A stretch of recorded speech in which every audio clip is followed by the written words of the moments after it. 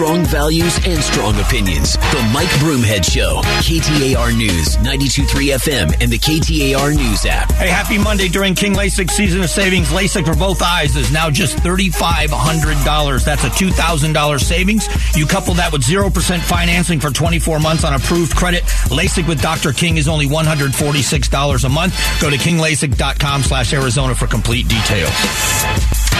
So, we talked earlier about what's happening in Maricopa County and the voting.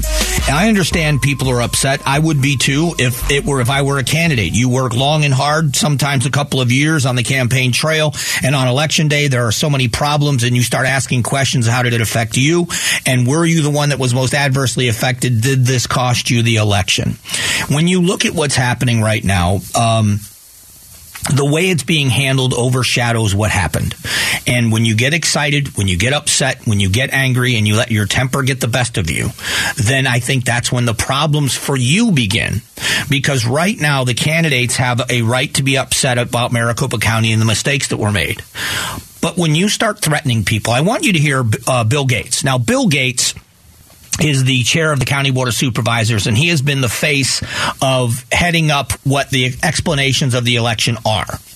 And it's gotten to a point where he's not even sleeping at home.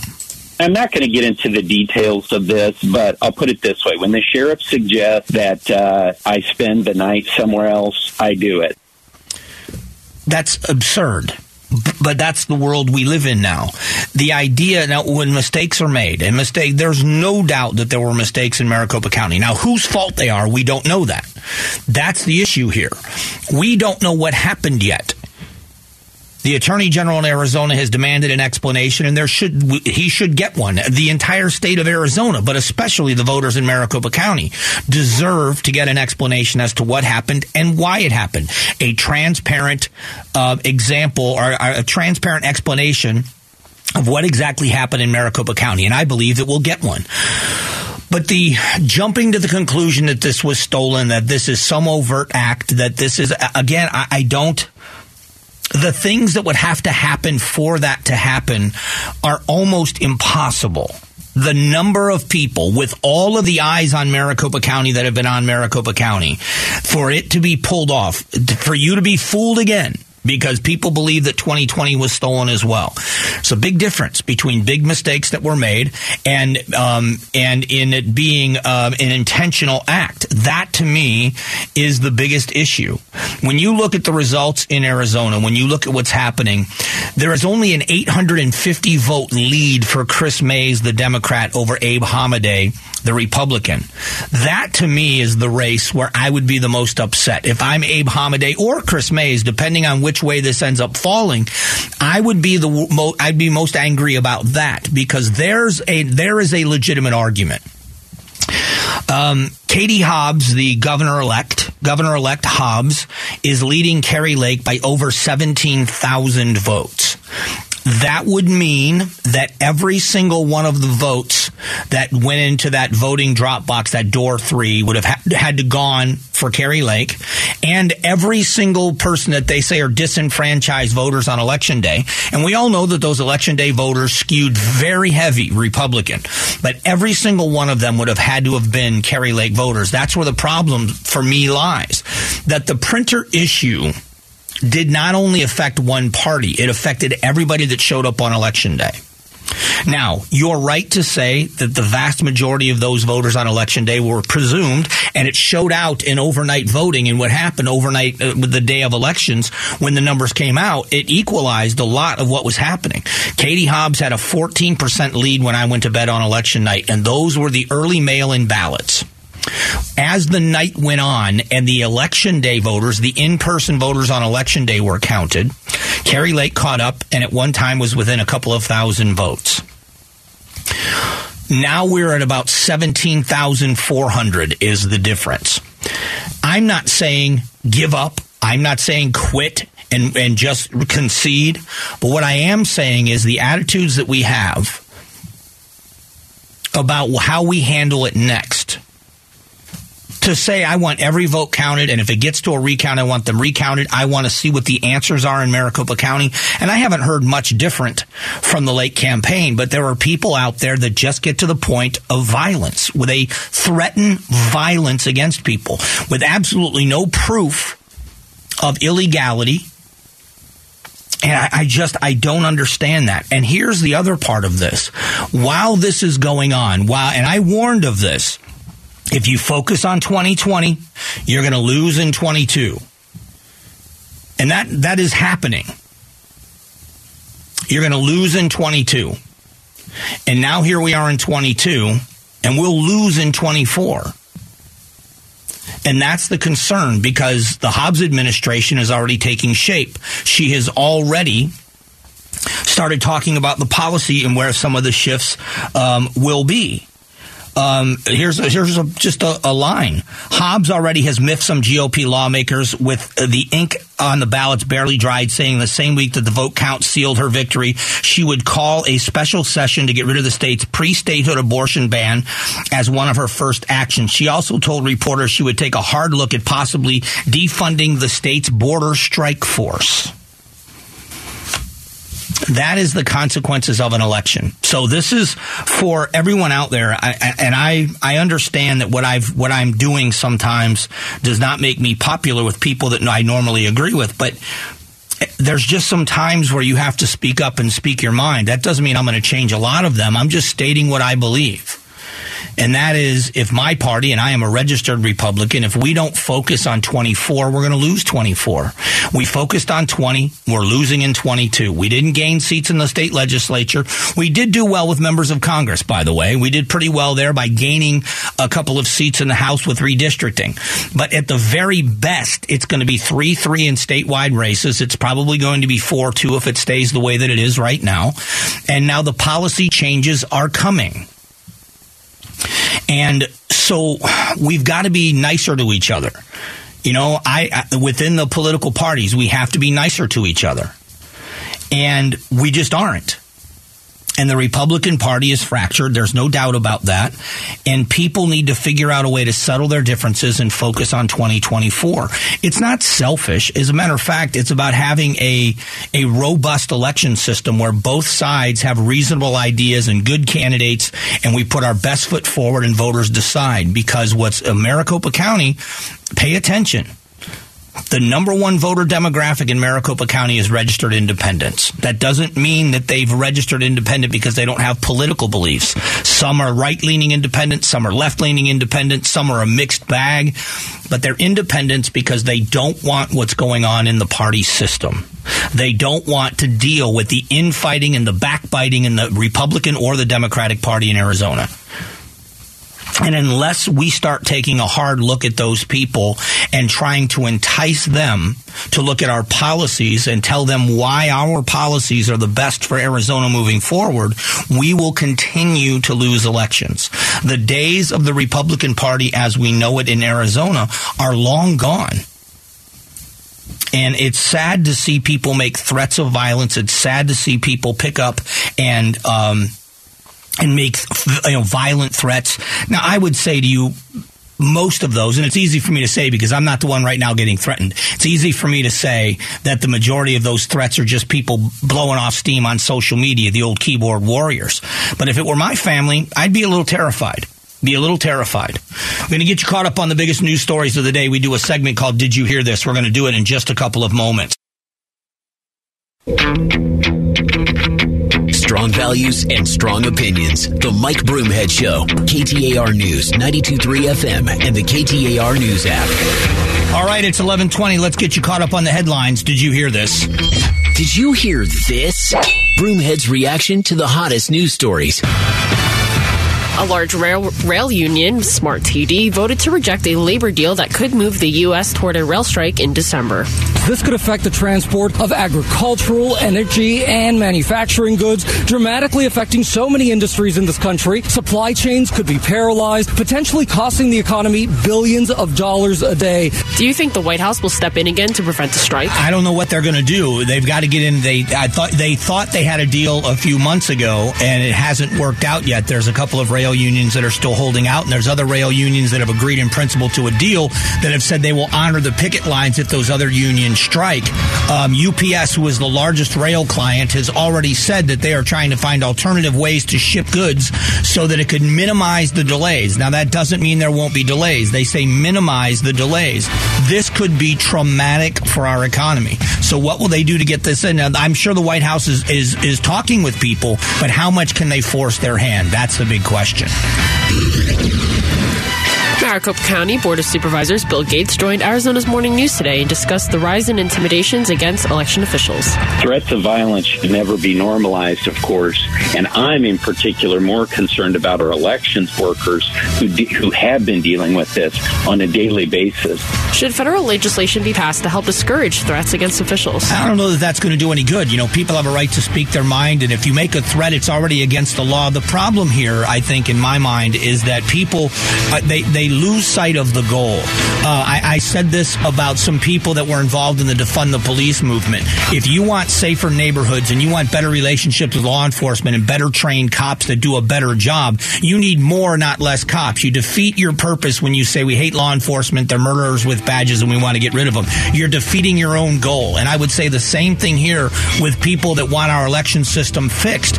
You're threatening and intimidating election workers, and then you want elections to run more smoothly and more quickly, and at the same time, you're driving people away from ever wanting to be a part of the process. You are becoming a part of the problem. You have to look at what your goals are and act accordingly and stop being selfish. You are listening to Did You Hear This? We do it every day at this time to get you caught up on the headlines. Campaigners from the Last Generation Climate Change Group have targeted an art exhibition with all-purpose flour in Milan, featuring pieces by Andy Warhol. Protesters were demanding a stop to the reopening of coal-fired power stations and new natural gas exploration. As one of the women was led away, she said she was fighting for her daughters and students, the generation who would face the consequences of climate change. Do extreme protests bring awareness to their cause? No, they make people laugh at them. By the way, all of you my age, around 50, 55, we are the generation that our parents and those people that protested back in the 80s, we are the ones that were going to pay the price for that, and they were wrong then. And so there is no doubt that the climate on the earth changes. This idea of radical protest is just nothing but a cry for your own personal attention. No, you are driving people away from your opinion, not toward it. You are destroying art or trying to destroy art, and you're gluing yourself to the floor. There is no one taking you seriously when you do that.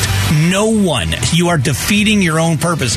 That's what this entire Did You Hear This is turning into, is that you are defeating your own goals with your selfish, angry agenda, and you make people laugh at you is what you do. In Arizona, automatic recounts are only triggered when the margin of victory is less than or equal to a half a percentage point by the votes cast. In the Attorney General's race, Chris Mays is only ahead of Abe Hamadeh by 850 votes. Do you think our automatic recount law helps restore trust in our election process? Well, I think it does when you have an automatic recount, and then it turns out that the recount pretty much matches with the regular count. If we see dramatic changes, that's going to have people not trust the election system, but I think it's necessary. When you have 2.5 million or however many votes have been cast, and that looks like what the number is in that race, I'm going to look again real quick. In that race right now, there have been 2.5 million, a little over 2.5 million votes cast, and only an 850 vote difference. You want to make sure that that was done the right way. So yes, I think that restores the trust that people have, and I think it's the right thing to do. Great job, Julia. We'll do it again tomorrow and then again on Wednesday, as we do Did You Hear This at 11:20 every day to get you caught up on the big headlines. We are going to talk in a moment about the economy, and we're going to start with the possibility of this rail strike. Another unintended roadblock to financial success for America. How will it be handled by the White House? That's going to be a big, and again, I don't think it's their responsibility. I'm not laying this at the feet of Joe Biden. But what will their response be if there is a rail strike? How will they jump in? Will they do something to offset the damage that this is going to do? So we got to keep close eye on this, and we'll talk about it next.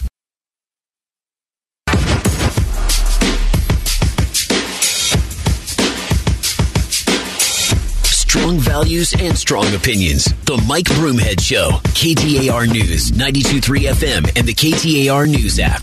All right, let's try to bring it all home. Did you hear this? You heard Julia talk about the rail strike that may happen.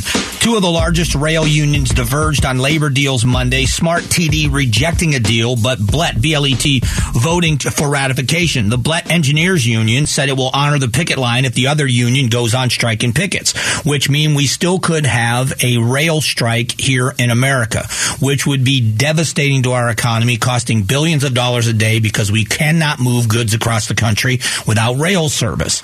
So what then will happen in this labor agreement to try to make this so that the unions will sign on to it so we can avert disaster? There are two things here. Number one is when you have the power position in a negotiation, you use it. And so that's what they are doing. They understand the devastation that a rail strike could cause this country. They also realize that there is not a White House here that's going to break the union in order to save the economy.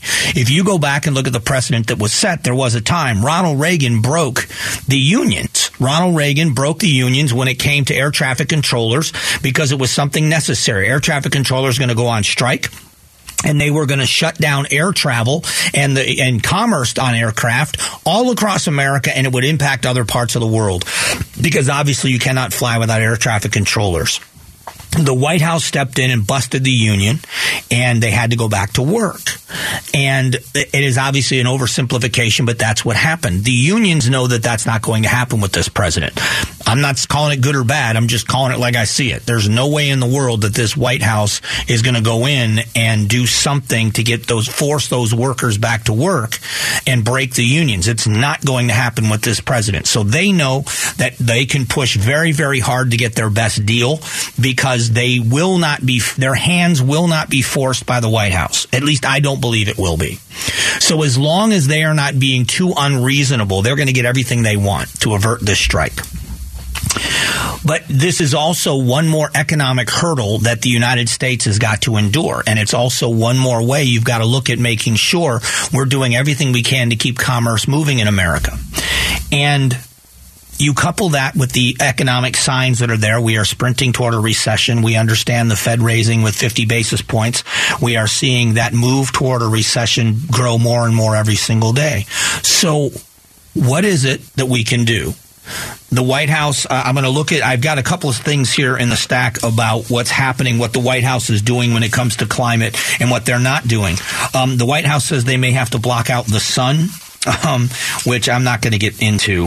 But climate talks end with a deal to pay poor nations for damages. So here we are at a time in America where we are still at a very severe debt. The White House keeps touting how much money they're saving us and the deficit reduction that's out there, and then they continue to find other ways to spend that money, saying now that we're saving all this money in one area, we can spend it over here. So now we haven't signed on to a formal agreement yet, but there is an agreement in principle that wealthier nations will redistribute wealth and send money to poorer nations because our carbon emissions in our rich countries are destroying the planet in those poor countries, and we're going to give them reparations. So on top of everything else that's happening economically in America, and I can guarantee you that a big part of this will come out of the fossil fuel industry, you will see them paying billions of dollars more in taxes in order to pay these fines or reparations or whatever you want to call them when this deal is reached. So now we're talking about the high heating oil prices in your home. Diesel fuel prices remain very, very high.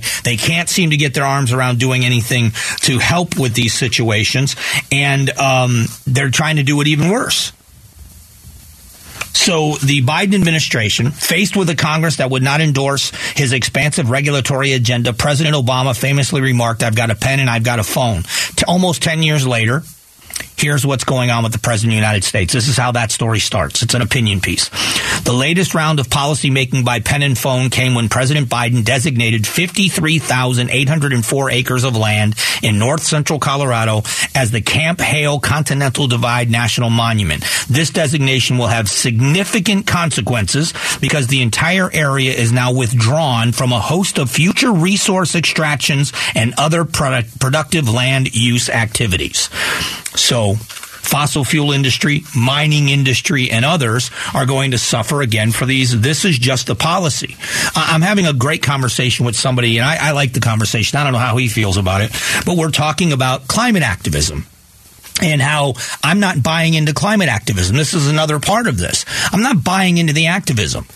When your level of insight and your level of intellect and your level of devotion to your cause is to deface art and then glue yourself to the floor, I don't care what your cause is. Your activism is a joke to me, an absolute unmitigated joke. You're going to throw a bag of flour on a car. You're going to deface Warhol's art in Milan. You're then going to glue yourself to the floor and scream and rant when the police come and take you away. You're serving no cause. You're serving no cause whatsoever. So we have differences of opinion on how bad the climate is, and is it destroying the planet? Are we now at the end of the age? We've been hearing this since the 1970s, and I don't expect people to agree with me. I never do, but I back up with what I read. 1975, The Cooling Planet. In a Newsweek story, it chronicled all of the scientists that said we are on our way to a freeze. That was in 1975. I moved to Florida in 1978, the age of 11. 1978. And look what happened since then. Then it was global warming. First it was global cooling and the impending ice age. Then it was global warming. All of the polar ice caps, all of the glaciers were all going to melt. Florida, where I was living, is going to be underwater. We have a hole in the ozone. We're going to burst into flames. And then after they couldn't figure it out, because sometimes it's 8 feet of snow in Buffalo, and other times it is the hottest day of the year or the hottest day we've had in 50 years in Arizona. They can't tell if it's freezing or cooling. It's called climate change. Now the science says these extreme weather conditions are the result of climate change. So now it doesn't matter. Their bases are all covered. It could be cooling. It could be warming. It could be a combination of the two. Severity of storms. It's all because of climate change. So the science continues to change, but what doesn't change is the activities of the people that are touting it. That's what bothers me more than anything else. All of these climate advocates, these climate activists out there not changing a thing about their lifestyle. The very wealthy among us, which, listen, you know me, I'm a capitalist. I applaud wealth. But when you are not going to change your lifestyle, when you own 3, 4, 5 homes, tens of thousands of square feet of living space that you have to heat and cool year round, when you own those properties and you fly between them on a private jet with you and 3 other people on a plane that carries 20 or 30, when you do those kinds of things and haven't altered your lifestyle, don't lecture me because I put all of my trash in one can. Don't lecture me about my climate, my carbon footprint. You are now, until you are practicing what you preach, I don't want to hear what you have to say. And if the people that represent your movement, if you're okay in making excuses for people that are gluing themselves to museum floors and defacing artwork, then no one's going to take you seriously. And I certainly am not. I'm as concerned about my planet. I'm concerned about my community and my state. I want it to be beautiful and pristine. I want Havasupai to look exactly like it does. I want the Grand Canyon to look exactly like it does. I want the forests. I love the White Mountains. I want that to look exactly like it does for generations. I want my grandkids to take their kids there and have it be exactly the same as I get to see it now. But the idea that we are going to legislate against rich countries and give to poor countries to solve this problem is another idea of the redistribution of wealth, period. That's what the problem is. That's what the problem is. So we're going to talk about policy before we close out the show today, policy of what works and what doesn't work. We're going to get to that coming up in just a moment.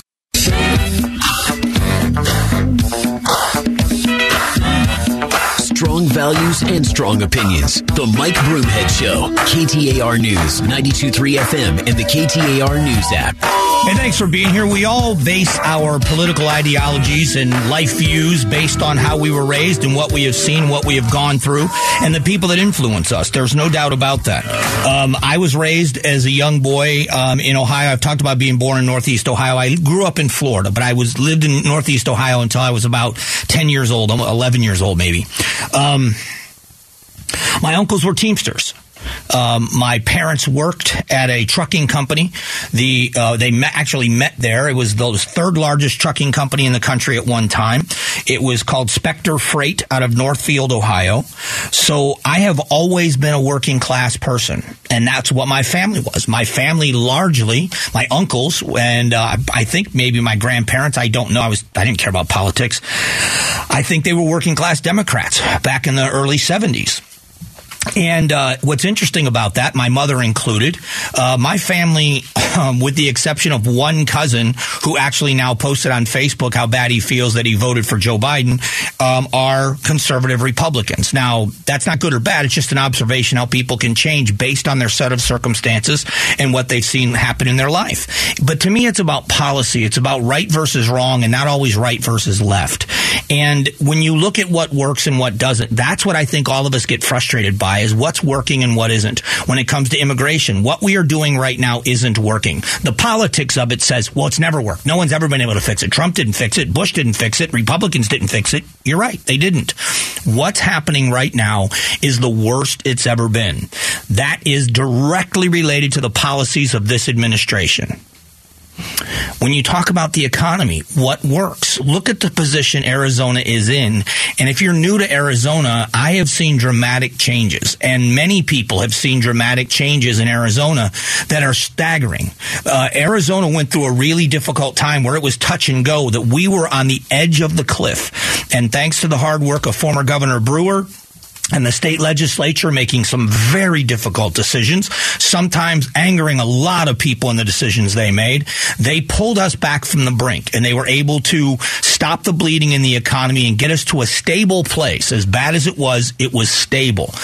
What the deal.See administration did in working with legislators and working with, the Speaker of the House and the Senate President and agendas that we're going to move forward was a focus on the economy and the intentional diversification of that economy. So what works and what hasn't? When you look at the availability of jobs in Arizona now compared to 8 years ago when this governor took office, it is a dramatic difference that has worked. When you look at places, I used Mesa as an example earlier today. When you look at the intentional growth through the city government of Mesa, working with the Chamber of Commerce, their business development office in the city, and how they have had intentional growth in high-end jobs and higher-paying high-tech jobs, which then bring in more high-end housing, you see an immensely different city than was there 10, 15, 20 years ago. What works? That doesn't mean that Republicans have all of the answers. What that means is we should be looking at what works for everybody. The other thing that I'm fortunate in life is that I've never had a class warfare mentality. Even when I was really poor, I admire rich people. I grew up in an era where people pointed and said, someday you can do that. I worked for people as an electrician. I was the manager of a company on Sanibel and Captiva Islands, which everybody has heard about now after the destruction by Hurricane Ian, which was like, if you live in Arizona now, it's like Paradise Valley on an island. These are, a lot of times second homes for families, vacation homes for the very wealthy and people that have done very, very well. And to a person, when I would have conversations with them, they always gave me the impression that if they did it, I could do it. They never made me feel less than. I mean, I was there to work for them. I was employed by them. They were paying me a wage. It wasn't like they were fixing me lunch and telling me stories. But when I had conversations, they always made it feel like anything is possible. And those are the people that I remember, very wealthy people that are encouraging the entrepreneurial spirit in other people and saying, work hard and you can achieve anything. And that's the American dream.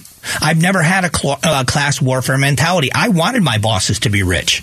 I wanted my bosses to be filthy rich because I wanted my check to clear. And when it came time for my review, I wanted a raise. And I want to entice as many wealthy business owners, the brilliant people that know how to build a business and make it successful in Arizona. I don't want them in Texas. I don't want them in Nevada. I don't want them in my home state of Florida. I want them right here. I want them building businesses here, building wealth here, building industry and empire here so that you and I can work for them. And if you want to go out on your own, you have the means and the ability to go out on your own and stake your own claim. I want that here. So what gets us there? Because we all understand the seriousness of the problem of homelessness and hunger. Well, those are the people with the money that are going to solve that problem. Tomorrow, we're going to talk specifically about that because of when you look at federally what they've spent money on in other countries. They have no idea if the billions of dollars they spent have made any kind of an impact on homelessness. And it's a shame. It is an absolute shame. Just about out of time. If you're a social media user, I would love to keep in touch between shows at Broomhead. KTAR is where you can find me on Twitter. Mike Broomhead, all one word, on Instagram. By the way, at Broomhead Show is the show page on Twitter. That's where you get updates on guests and the things that are coming up on the show. Either way, those are the three ways to find me if you'd like to, and I would love to keep in touch. We'll be back tomorrow morning just after 8 a.m. with another edition of the show. Thanks for joining me for part of this day. We'll talk again tomorrow. God bless.